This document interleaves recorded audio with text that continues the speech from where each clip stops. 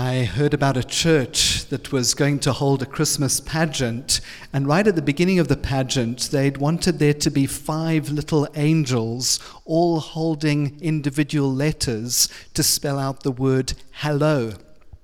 Everything went perfectly well during all of the rehearsals until the opening night of the pageant. On the opening night of the pageant, one of the little angels got lost and stood at the wrong end. And so instead of spelling the word hello, these 5 little angels greeted the congregation with the words, "Oh, hell."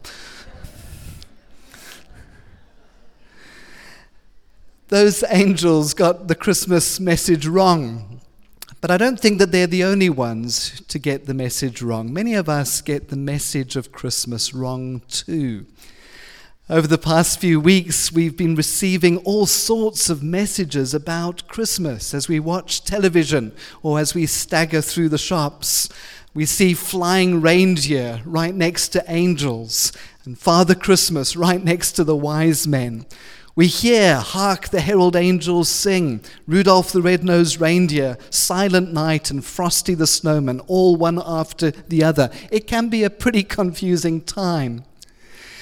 One of the main messages that we've been getting over the last few weeks is that Christmas is all about the big guy in the red suit with a white beard called Santa Claus. That's one of the main messages we've been getting, isn't it? That Santa Claus is coming. I'm sure you've even heard the song. You better watch out. You better not cry. You better not pout. I'm telling you why. Santa Claus is coming to town. Making a list, checking it twice, gonna find out who's naughty or nice. Santa Claus is coming to town. He sees you when you're sleeping. He knows when you're awake. He knows if you've been good or bad. So be good for goodness sake. You better watch out. You better not cry. You better not pout. I'm telling you why. Santa Claus is coming to town. Well, not quite as good as Mariah Carey, but that's one of the messages, isn't it? Santa Claus is coming. As I thought about the message of Santa Claus, and I thought about the true message of Christmas that we've read through, I had to ask myself, what is the difference between the message of Santa and the message of Christmas? And I want to highlight just 4 contrasts from the scripture readings that we've already heard. The first thing I learn about from that Christmas song about Santa is that I'd better watch out. You better watch out, you better not cry, you better not pout. Santa Claus is coming.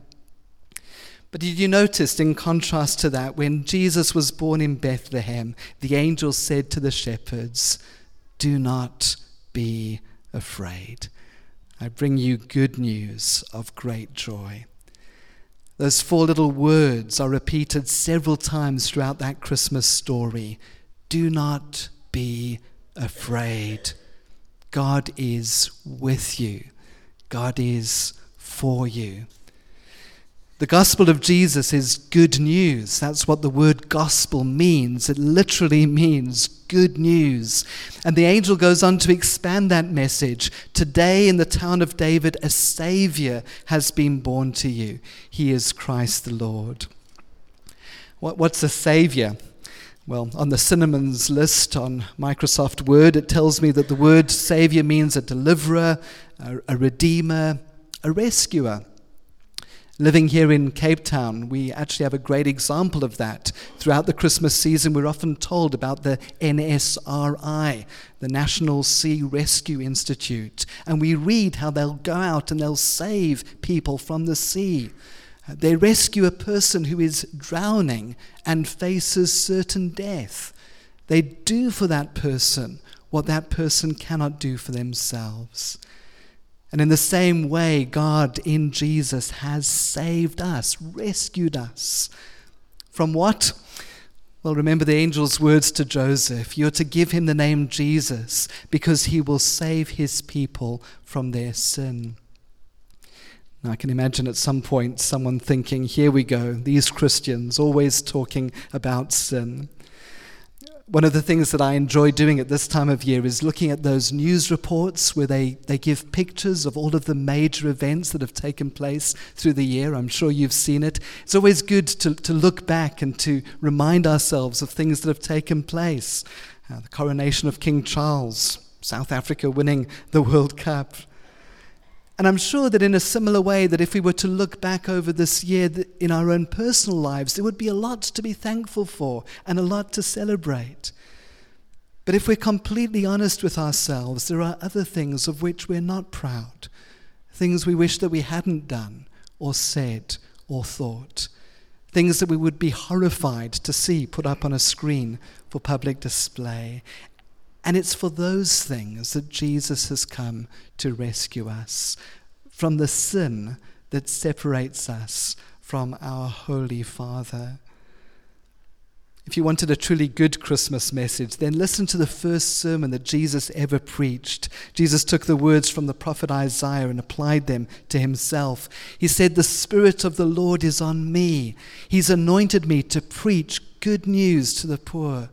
He sent me to proclaim freedom for the prisoners and recovery of sight for the blind, to release the oppressed and to declare that the time of the Lord's favor has come."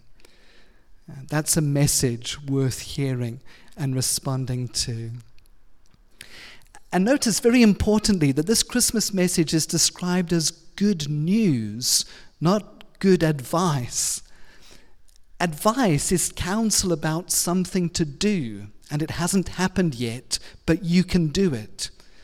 News is a report about something that has happened. You can't do anything about it. It's been done for you.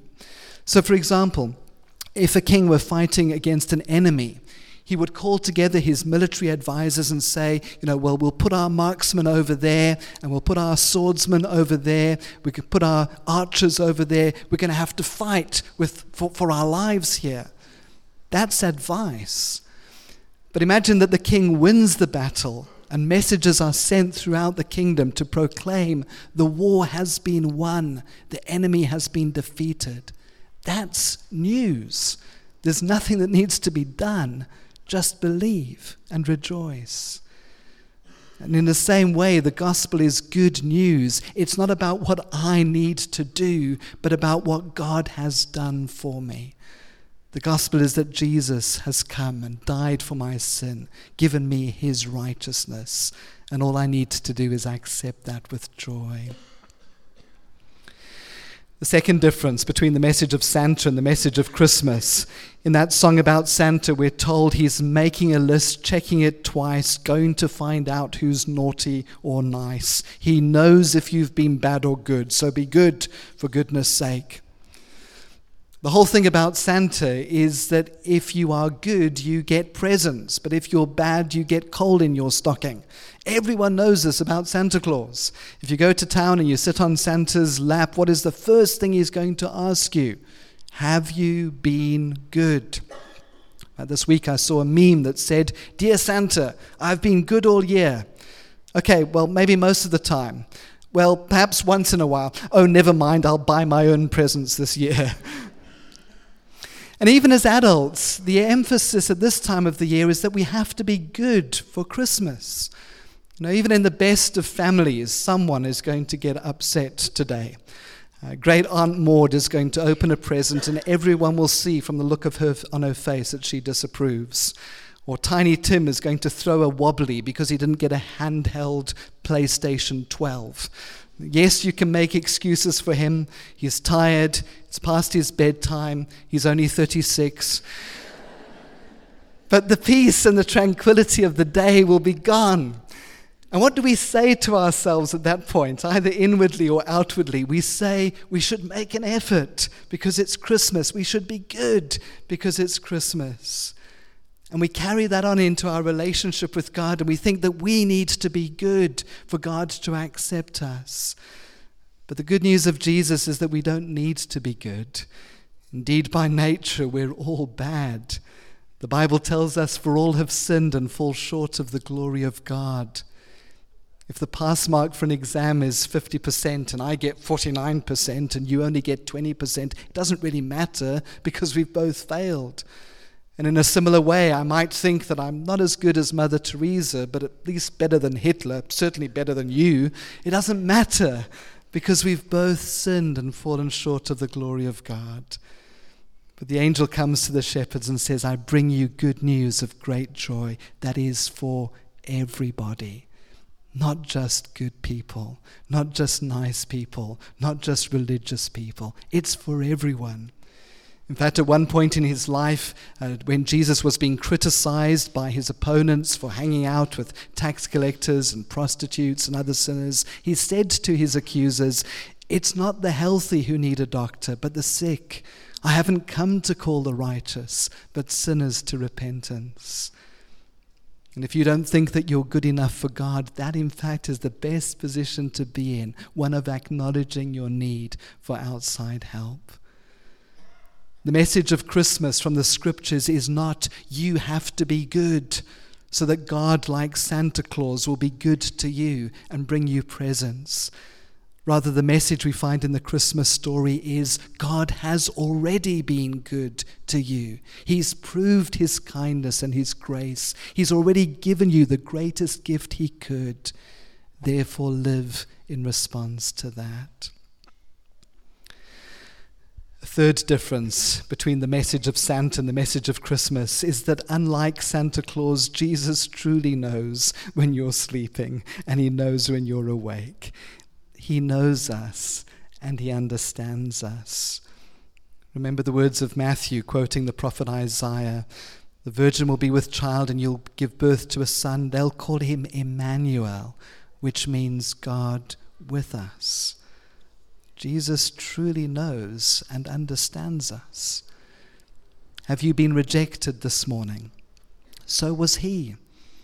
Have you been betrayed? So was he. Have you been abused or experienced violence? So has he. Have you lost a best friend? So has he.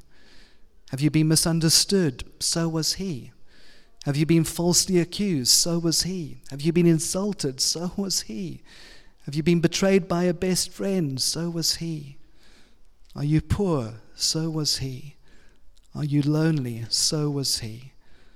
Are you facing death? So did he. Here is someone that we can go to receive help and strength and life and hope. And maybe you're saying, well, I've gone to him and it didn't work. I cried out to him. He didn't answer my prayer. I feel abandoned by God. Jesus has been there too. Because from the cross he cried out, my God, why have you forsaken me?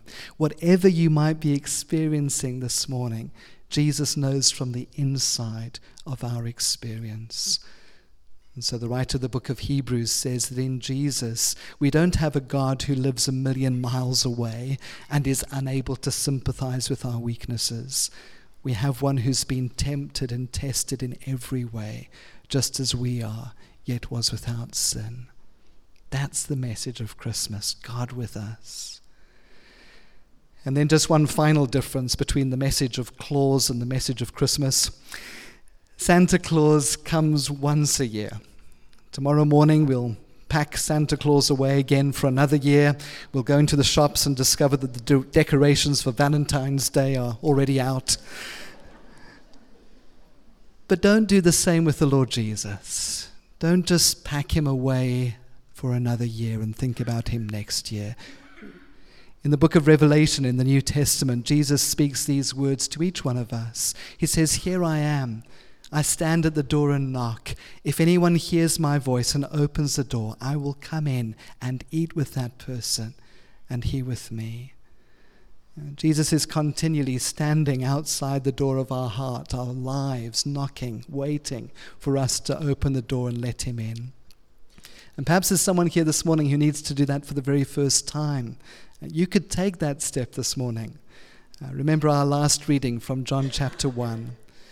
To all who received him, to those who believed in his name, he gave the right to become children of God. Receiving him, welcoming him into our lives to come and take first and central place. Believing in his name, believing that he is the one he says he is, God come in the flesh, and believing that he came to die in our place for our sins on the cross. And according to this verse, receiving plus believing equals belonging. And you could do that this morning, even during the singing of our final carol. if you were to sing these words and mean them from your heart. O holy child of Bethlehem, descend to me, I pray. Cast out my sin and enter in. Be born in me today. I want to assure you that it would be the best Christmas for you ever if you receive the Lord Jesus for yourself today. But beyond that initial step, all of us need to continually welcome the Lord Jesus into our day-to-day lives, to recognize that we live each and every day, each and every moment in his presence, to invite him in, to seek to get to know him now, this side of the curtain, as it were, before we see him face to face and spend eternity with him. And so let's stand together as we sing our final carol, and let's invite the Saviour in. Oh, come to us, abide with us, our Lord Emmanuel.